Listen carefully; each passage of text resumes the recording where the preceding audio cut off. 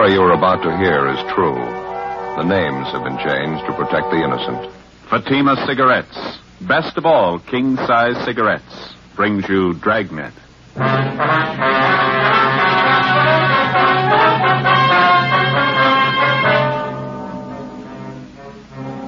You're a detective sergeant. You're assigned to Juvenile Bureau. A series of crimes suddenly starts among teenage children in your city. Robberies, burglaries, bodily assault. There doesn't seem to be any reason for it. The crime wave grows. Your job? Stop it. In Fatima, the difference is quality. That's right. Fatimas are different. They're extra mild. Yet king-size Fatima costs no more than the cigarette you're now smoking. And because of its quality, more smokers are now insisting on Fatima than ever before. You see, Fatima contains the finest domestic and Turkish tobaccos, superbly blended.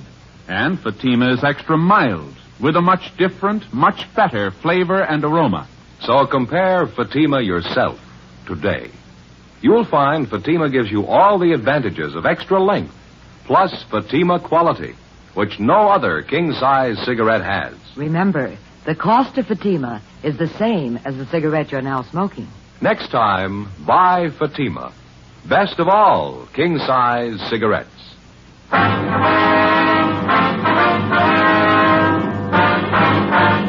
Dragnet, the documented drama of an actual crime. For the next 30 minutes, in cooperation with the Los Angeles Police Department, you will travel step by step on the side of the law through an actual case transcribed from official police files. From beginning to end, from crime to punishment, Dragnet is the story of your police force in action.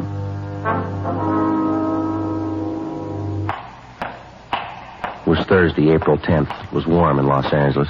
We were working the night watch out of Juvenile Bureau. My partner's Ben Romero. The boss is Captain Stein. My name's Friday. It was 10:27 p.m. when I got to 1335 Georgia Street, second floor. The squad room. Joe, that you? Yeah, you ready? Yeah, half a minute. All right. Let me get my coat on here. Did you leave a note for McNamara? Yeah, all set. All right, let's hurry, huh? Yeah. Same neighborhood we had the trouble Monday night? Sounds like the same gang, too. This kid's sure moving fast. Go ahead. Yeah. What is it this time? Movie theater on West Fremont, small neighborhood house. Oh, They had a crowd of 15 to 20 kids in there tonight. Mixed group, boys and girls. For no reason at all, they started the place up. They do much damage? Well, I don't know. We can see when we get there. He told me on the phone the theater manager tried to quiet the kids down. Half a dozen boys piled all over him. One of them pulled a knife. They tore up a couple of seats up in the balcony, moved out into the lobby, smashed mirrors and lamps. They beat up one of the ushers. Lousy little punks. Where'd you park the car? Straight back. I'd give a right arm to know how this thing got started. We've never had much trouble from the kids in that neighborhood out there, not till this last month. Seem to be going crazy. Well, it's not getting any better. Burglaries, car thefts, wrecking property. Somebody's going to come out on the short end if it keeps up. It's got to happen. Maybe it already has. When they were ripping up that theater lobby tonight, one kid got hurt. What happened? It's a 14-year-old boy. In the mix-up, he got shoved through a display case, plate glass. Cut up pretty bad? His eyes. They're not sure he'll see again. In police work, the standard law of cause and effect works like it does for everything else. When a crime's committed, there's a cause behind it. There's a reason for it. And when a group of normally well-behaved kids in an average residential neighborhood start running wild, there's got to be a reason for that, too. A month before, a rash of auto thefts, petty stealing, and public disturbances had broken out suddenly in the particular neighborhood. All of the incidents were traced directly to the teenagers in the area. Why the kids had suddenly decided to run wild, we didn't know, but the amount and the nature of the violations kept getting more serious. Juveniles who'd previously been picked up for petty thefts and placed probation were now committing burglaries. Auto thefts in the area had jumped 20%. Misconduct and drunk charges against the teenagers, girls and boys alike, increased by the week. We had a fair idea what the root of all the trouble was, but so far we hadn't been able to trace it. 10:45 p.m. We got to the neighborhood movie theater on West Fremont and we went inside. The lobby was a shambles. 2 large mirrors had been shattered, lamps and sofas overturned and broken. The lobby candy counter had been wrecked completely. The glass showcases were caved in. The popcorn machine was smashed. The soft drink cooler turned on its side. The last showing of the feature picture was still going on. We interviewed the theater manager in the lobby, a Mr. Clyde Barton. They got real foul-mouthed. 1 or 2 of the girls, too. Some of the language I wouldn't even use at a stag party. I got so mad I grabbed 2 of the noisy ones by the neck and told them to get out. That's when it broke loose. Well, what exactly happened? The whole crowd of them jumped out of their seats and piled on me. I fell back down against the stairs, and I started swinging. I'll tell you the truth, Sergeant, I was scared. I didn't know what to make of them. They seemed like a pack of animals, wild. I happened to hit this one kid, and I saw him pull out a knife and come at me. Mm-hmm. Didn't take me too long to get out of there. Kids or not, when a bunch of them like that come after you, you run. Yes, sir. You called for the police as soon as all this happened? You bet I did. Just as soon as I could get out into the lobby and into my office. I locked the door. I could hear them tearing the place up outside. Mm-hmm. Just look at that. Smashed up everything in sight. I have to have something like this happen. Look at this candy stand. Well, how about some of the kids you recognized in that crowd, Mr. Borden? Oh, say, the last show's ready to break. Folks are going to be coming out. You want to step back here into my office? We can talk there. Be out of the way. That'll be fine, son.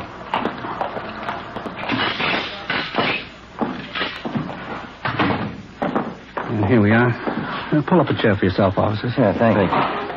I just got the feeling there's something radically wrong going on with those kids. This is the first time you've ever had any trouble of any real size, is that right? Yeah. Well, once in a while the kids fool around in the show talking loud, you know, but nothing like this.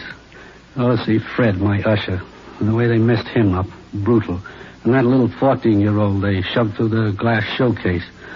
Gonna be a real mess if he doesn't pull through. I was going to ask you, sir, about the kids in that crowd you recognized. You happen to know any of their names? Sure thing. I made a list of them while you were on the way over here. We got a half dozen of them or more. That's another thing I can't understand. Yeah, what's that, sir? When these kids start running wild, no matter what they do, they don't seem to care if they're recognized or not. You'd think if they wanted to raise the devil, they'd go over to some other neighborhood, someplace where people didn't know them.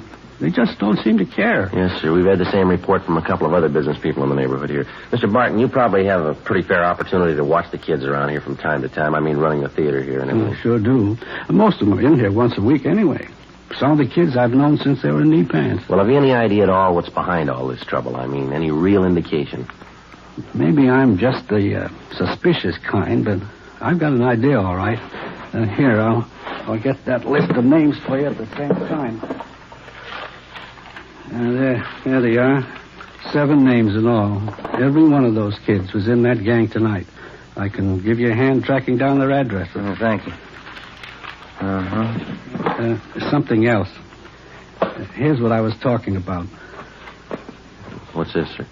In that scramble in the lobby tonight, this little box fell out of one of the kids' pockets.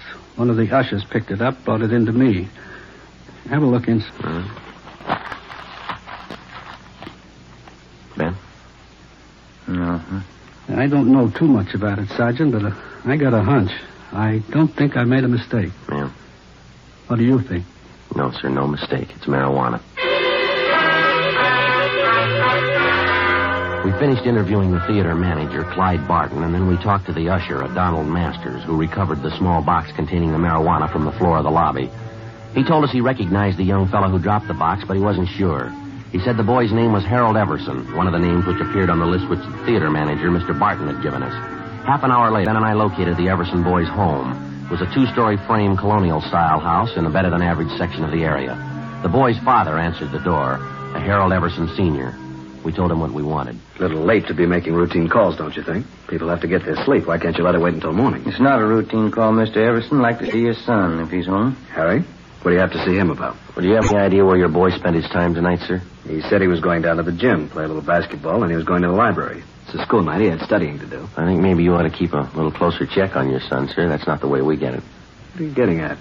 I trust my boy. He said he was going to the gym and then to the library. He's got no reason to lie about it. They had a minor riot at the neighborhood movie down on West Fremont tonight. A gang of high school kids ran wild and wrecked the place. What's that got to do with Harry? A couple of people recognized him among the gang of kids. They said he did his share of wrecking along with the rest of them. Couldn't be. It's a lie.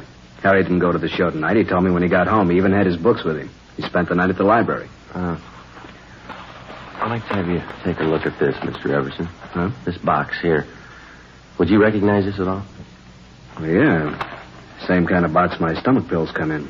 Got a little acid condition in my stomach. I take these pills for it. What's all this have to do with Harry? I'm going to open the box for you, Mr. Everson. I don't get it. What is this stuff? Someone saw your son drop the box in the lobby of the theater tonight. The box contains marijuana. It's stupid. It couldn't be right. I haven't got that kind of a boy. I know it isn't right. Do you mind if we talk to your son? Maybe he can explain it for us. Just a minute. I'll get him down here. All right, sir. Have a chair if you want. Thank you. Sure a nice place, huh, Joe? Yeah, beautiful furniture, isn't There's nothing like period furniture. Never goes out of date. Be just as much in style 10 years from now as it is today. Mm-hmm. We're going to be sure and tag by Georgia Street Hospital on the way back and see how that kid's doing. You know, the one that was hurt at the show. Oh, yeah. Huh? This is my boy, Harry, officer. Oh, Harry? How are you, son? Harry just told me, officers, he doesn't know what this is all about. He was at the library, like I said. Sure, I was there till they closed. Somebody made a mistake. I wasn't at the show tonight. Harry, do you know Mr. Barton, the man who runs the theater? Yeah, I know him. Why? Well, he swears you were there tonight. So does one of the ushers. Who? Boy by the name of Donald Masters. He says he knows you pretty well. I don't know any Donald Masters. You go to the same high school together, son. You're in the same class. I told you I don't know any Donald Masters. What about this, Harry? Huh? This box here. You recognize this? No. What's the matter, son? What is it, Harry? What's wrong with you? Nothing. I don't know whose it is. It's not mine. It was lost in the lobby of the theater tonight. Masters says he saw you drop it. He's lying. I hate the kid's guts anyway. He's lying. Thought you said you didn't know him, son. What's wrong with you? What are you shaking for? What kind of a story are you trying to tell? I didn't mean it, Dad. The kid got the stuff for me. I didn't mean to give it. I didn't mean to, Dad. It's beginning to look like I'm the dummy of the family. Huh? Take it easy, Mr. Everson. Harry, you're a liar. The kid got the stuff for me. That is the truth. I didn't buy it. You want him downtown, officer? Afraid so, Mr. Everson. I'd like to have you come down with him. Get your clothes on. Go back to your room and get your clothes on. Okay, Dad. Hard to believe. My son using marijuana. I can't tell you how I feel. I'm afraid there's going to be more folks feeling the same way before this is cleaned up. It'd be different if Harry didn't have a chance, but good home, good training. The boys had the best I could give him. Yes, sir. Wife and I, we never thought we had a worry in the world as far as Harry was concerned. Yes, sir. Maybe that's why it happened. Before we left the Everson house, we checked the boy's room and came up with another small box full of marijuana, which he'd hidden back in his closet. Besides Everson and his son, Harry, more than a half a dozen other teenagers who'd had a part in the theater brawl were rounded up and taken downtown along with their fathers for interrogation. By the time we finished our questioning and the teenagers had finished talking, we had most of the story pieced together. A story that had the parents so amazed that half of them thought the youngsters were making it up. The pattern was familiar enough for us to know that they were telling the truth. Almost 2 months before, word had gone around among the teenagers in the neighborhood that marijuana, along with various stimulating drugs, was to be had easily and in quantity for anybody who wanted them. Word was passed around that it was the new thing to do, the smart thing to do if you wanted to keep up with the crowd. In questioning the Everson boy, we found that he seemed to know more about the history and operations of the narcotics campaign in the neighborhood than the other boys did. I know one of the guys who first showed up with the stuff. Name's Johnny Demring. He's about my age, 17. I used to know him pretty well. How do you mean he was the first to show up with his stuff, Harry? What kind of stuff? Marijuana. Some of the other things, you know, yellow jackets, goofballs. More of the kids go for them than they do for marijuana. Do the youngsters know what these goofballs are made of, son? Do they know what they are? Well, it's dope, I guess. Narcotics. The kids get a big kick out of them. I guess that's all they care. Mm-hmm. This Johnny Demring, does he sell the stuff around the neighborhood, Harry? Yeah, he was the first one. He's got a couple of other kids selling for him now. A couple of them are girls. They sell a lot for him.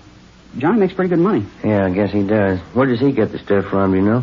No, I wouldn't know that. Someplace downtown. Johnny knows a guy. He's never told anybody where he goes to meet the guy. Nobody ever goes with him. Was Johnny at the show with you tonight? No, he doesn't hang around with the kids much anymore. He's getting a little big time, I think. He's got his own car and good-looking girlfriend downtown. Says he's going to quit school next month. Mm-hmm. Where does Johnny live, son? Can you tell us? I don't know the address right off. I can check it in the phone book for you. How about the kids Johnny gets to sell the stuff? Can you give us their names? Yeah, okay. I think I can remember who they are. You going to bring Johnny in and talk to him? That's the idea, yeah. I don't know if you're going to find him right away. He probably heard about the trouble tonight, and Johnny's a pretty smart guy. I don't think you'll find him very easy. I think we'll find him. Nobody knows much about him. He never talks about what he's doing. Never tells anybody anything. Pretty smart guy. He told you. How smart was that? Complete statements were taken from each of the youngsters we brought in for questioning, and then in practically all cases they were released into the custody of their parents pending action by the juvenile court. With the information we had at hand, it took us the better part of 4 days to round up everybody involved in the narcotics distribution system, which had been set up among the teenagers in the neighborhood by 17-year-old Johnny Demring. As for the Demring boy himself, he couldn't be found. We checked with his family, his relatives, his friends, all his known associates. We got out a warrant for him. Then we checked the car that he owned through DMV. We got out a warrant for that. No sign of the boy. Narcotics detail gave us a hand and got their informants busy trying to track down the source of the dope for which the Demring boy had been the only neighborhood distributor. We knew it far beyond him. It reached to the same vicious men who make their money off the hopeless adult drug addict. The same vicious men who today are trying to build a new market for their wares among the young people of this country. Tuesday, April 29th, 2:30 p.m. Again? Right. Juvenile Bureau, Romero. Oh, yeah, Brady. Yeah, huh? That's right. What's his name? Yeah, okay, right away.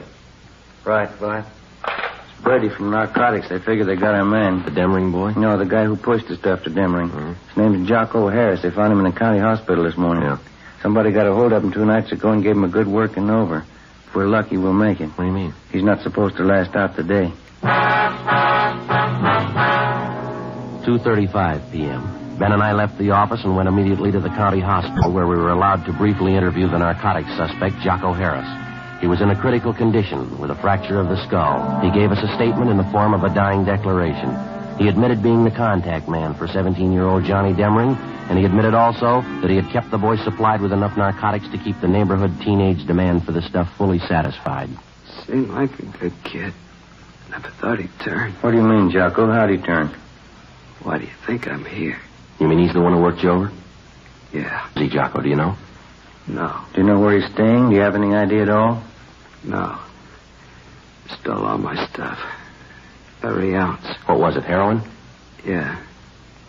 Listen. Yeah. Get him. Fast. He's got enough junk to start a war.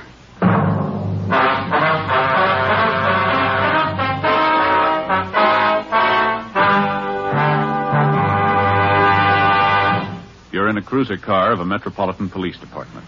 You receive a routine radio call. All units, attention all units. Pick up and hold for investigation the following vehicle. 1948 Ford, 2-door sedan, black white sidewall tires. There are many cars that fit this description. You listen for more facts. This car will have extensive damage to right front end. License number 9 Robert 9 707. In the 7 column, 9 Robert 9 707. KMA 367. Now you can pin it down to one. It's the same with cigarettes. There are many king-size brands to choose from, but when you know all the facts, you'll make your choice Fatima. Here are those facts. Fatimas are the same in length and circumference as any other king-size cigarette. 85 millimeters long, 1 1/64 inches around. And Fatima filters the smoke exactly the same long distance. But in Fatima, the difference is quality. Fatima gives you extra mildness, a much different, much better flavor and aroma. You get all the advantages of extra length, plus Fatima quality, which no other king-size cigarette has. Fatima, best of all king-size cigarettes. Definitely the best quality in its class, but the same price as the cigarette you're now smoking. Next time, buy Fatima.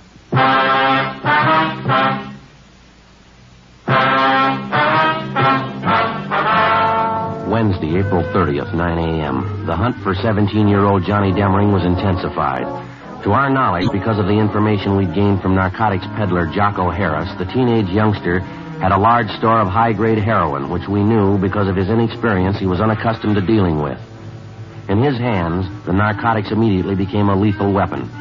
We knew that Johnny Demring had only one market to deal in, only one type of customer he was acquainted with, the teenager. In previous transactions, we knew that the youngsters received only a low-grade type of narcotic, highly diluted. We knew that if Demring succeeded in dispensing the highly concentrated store that he had on hand, and the juvenile customers he served tried it on themselves, it would very likely result in death. 3 p.m. Wednesday. Despite all our efforts, Johnny Demring and the store of high-grade narcotics which he'd hijacked from Jocko Harris were still missing. Wednesday, 12 noon. We began rechecking every one of the possible sources that might lead us to the suspect. One of them was the boy's mother, Mrs. Frances Demring. We talked to her at work. She was employed as a multigraph operator in the mailing department of a large downtown department store. Not since the last time you talked to me, Sergeant. I haven't heard a word from my boy. Nothing at all. Have you heard anything? Well, yes, man, away. We've got an idea he's still somewhere in the city. That's why we figured we'd come back and talk to you again. Have you been in touch with your relatives in town recently, Miss Demring? I mean, those that Johnny might possibly contact? Yes, there's just my sister and my mother. Yes, ma'am. I guess it just wasn't to be right from the start. Johnny's father ran away, you know. Tried my best after that. Never seemed to be enough. Suppose there's no getting away from it. A boy needs a father. Try all you want. They still need a father. Some kind of discipline. Mm-hmm. How about the relatives you have out at Demring? Any word from them at all about Johnny? No, Sergeant, nothing. Would you excuse me, please? This run here's finished. I have to get it off the machine. Sure, go right ahead. Yes, a terrible thing. Johnny getting mixed up in all this. Seems no matter how you try, it's never enough. Never enough. Do you have any idea at all where Johnny would most likely go in town if he didn't want to be seen, Mrs. Demring? Where'd he go? No, I wouldn't know that, Sergeant. First place, Johnny's never really been in trouble before. Well, how about Johnny's school friends, ma'am? Would there be any one of them he might possibly contact in the jam? None that I haven't told you about before, I don't think. Evelyn. She's the only one I suppose Johnny'd go to if he needed help, if he was in trouble. That's his girlfriend at the high school, isn't it, Evelyn Maxwell? Yes, that's right. Sweet girl. How about a girlfriend Johnny was supposed to have downtown somewhere, Mrs. Demring? Would you know anything about her? Nothing really, no. Her name was Betty, I think. You have no idea where she lived downtown? No, I don't, Sergeant. Well, all right, ma'am. Thank you very much. Appreciate it if you'd notify us if you hear anything about your son at all. All right, Sergeant, thank you. Tomorrow's Johnny's birthday, you know, I meant to tell you. Always expect Johnny home on his birthday. Seems no matter where he is, how he's tied up with his school or sports or something, Johnny always makes it home for his birthday. I see. I wonder how it'll be tomorrow. He's never missed once. Not once. Well, if he shows up, I guess you can count on one thing, ma'am. What's that? He's going to have to miss next year. 2 p.m. Ben and I picked up a glass of milk and a hot dog for lunch, and then we continued making a check of Johnny Demring's closest friends. Next in line after his mother was Demring's high school girlfriend, Evelyn Maxford. We located her at her home, a tall, attractive brunette, nicely dressed and well-mannered. She seemed unusually nervous as we interviewed her. I haven't heard a word, Sergeant. I know tomorrow's his birthday. His mother's expecting him home. I know he won't come, though. I'm sure of that. How are you sure, miss? Well, I just know that's all. I'd like to ask you again. Yes? Are you sure you haven't heard from Johnny Demring recently in the past 2 days or so? No, that's what I told you. Don't you believe me? Do you know why we're so anxious to locate Johnny, Miss Maxwell? Well, I think so. It's about the narcotics business. They say Johnny had a hand in it. He was selling those things to the kids. I still don't believe it myself. It's a lot more than that, the way it stands now, Miss Maxwell. What do you mean? Well, when he was at school, Johnny was kept supplied with narcotics by a man named Jocko Harris. He's what we call a pusher, kind of an in-between supply man in the narcotics trade. Mm-hmm. Well, 2 nights ago, Johnny caught up with this Harris. He beat him up badly enough to send him to the hospital with a fractured skull. And then Johnny stole every bit of narcotics that Harris had in his room. Some of the strongest stuff you can buy on the market. That's why we want Johnny, Miss Maxford. I don't think I understand. What does it mean? It means that most of the teenage kids Johnny's been supplying stuff to have been getting fairly weak grades in narcotics. If he gets some of this stuff to them and the kids start taking it, it might prove too strong for them. If they take too much of it, it could kill them outright. Mm-hmm. Now, you see what we're up against. We've got to find that boy. We've got to find him soon. Couldn't you talk to his mother? Maybe she could tell you something. Well, we already have, miss. She couldn't tell us anything. That's why we halfway depended on you. Why do they have to be my lap? Why does it have to be me? I liked Johnny for a while. I don't know what to think now. Well, have you heard from him, Miss Maxford? Now, there's no reason to be afraid. You'd probably feel a lot worse if something happened to one of the high school kids, wouldn't you? Miss Maxford? I got a call from him yesterday, Johnny. He wouldn't tell me where he was. I asked him, but he wouldn't tell me. What else did he say? He knows everybody's looking for him. He doesn't know about the stuff that he stole, though. I'm sure of that. He doesn't know what it could do. Did he make any dates with you? Did he want to see you? Yes, he wants to see me. He wants me to meet him tonight. Where? Excuse me. Yes, go ahead. Hello? Yes? I don't know. I don't really. What? 7 o'clock, all right. Yes, I'll meet you then. All right, goodbye. That was Johnny just then. He wanted to make sure I was going to meet him tonight. When? 7 o'clock tonight, right near Westlake Park. Which side, miss? The west side, Sergeant. I hope to God it's not true. What's that? The narcotics he stole from that man. You said they were powerful? Yes, we did. Johnny's been taking them for 2 days. 7 6:45 p.m. Together with two other men from Juvenile Bureau, Hurst and Ty, we drove near the appointed spot along the lake in Westlake Park where Evelyn Maxford's meeting with the teenage suspect Johnny Demering was to take place. We staked out at a reasonable distance, and Miss Maxford went ahead to the meeting spot. As far as we could see, there was no sign of Demering. Somebody on the opposite side of the lake was playing a phonograph. The music came over faintly across the water. We watched the Maxford girl cross the long stretch of grass down to the lake. She approached the shore. We saw her stop and look down. Joe, let's go. Come on. Yeah. We ran all the way as fast as we could get there. When we got close enough, we found out the reason for the scream. He was lying face up on the ground near the edge of a small clump of trees close to the water. He was a good-looking boy, dark hair, good build.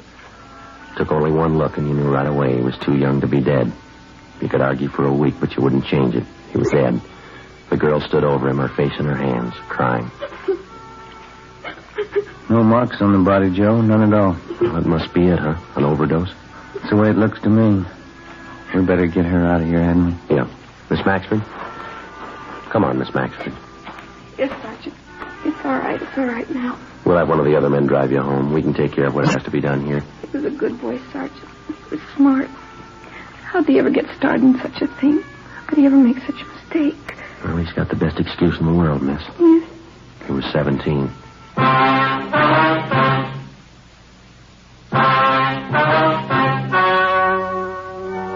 The story you have just heard was true. The names were changed to protect the innocent. Coroner's inquest was held at the county morgue, Hall of Justice, City and County of Los Angeles, State of California. In a moment, the results of that inquest. And now here is our star, Jack Webb. Thank you. Friends, it makes us very happy to know that so many of you have switched to king-size Fatimas. Now, this actual sales report I have here shows that in state after state, more people are smoking Fatimas every day.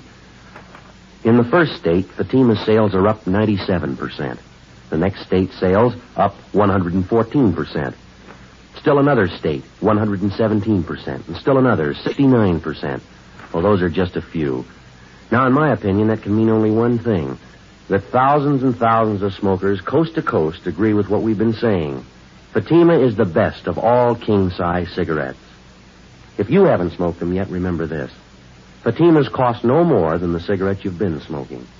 Fatima gives you all the advantages of extra length, plus Fatima quality, which no other king-size cigarette has. So tomorrow, buy Fatima.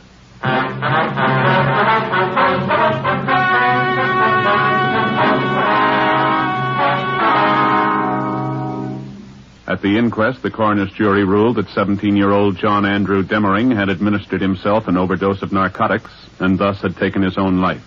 All others involved in the juvenile narcotics ring, a total of 8 persons, were tried and convicted under the State Narcotics Act. They received sentences as prescribed by law and are now serving their terms in the state penitentiary.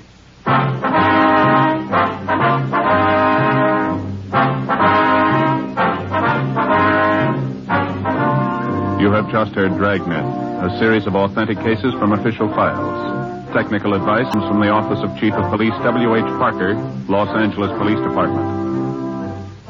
Fatima Cigarettes, best of all king-size cigarettes, has brought you Dragnet, transcribed from Los Angeles. Stay tuned for Counter Spy, next on NBC.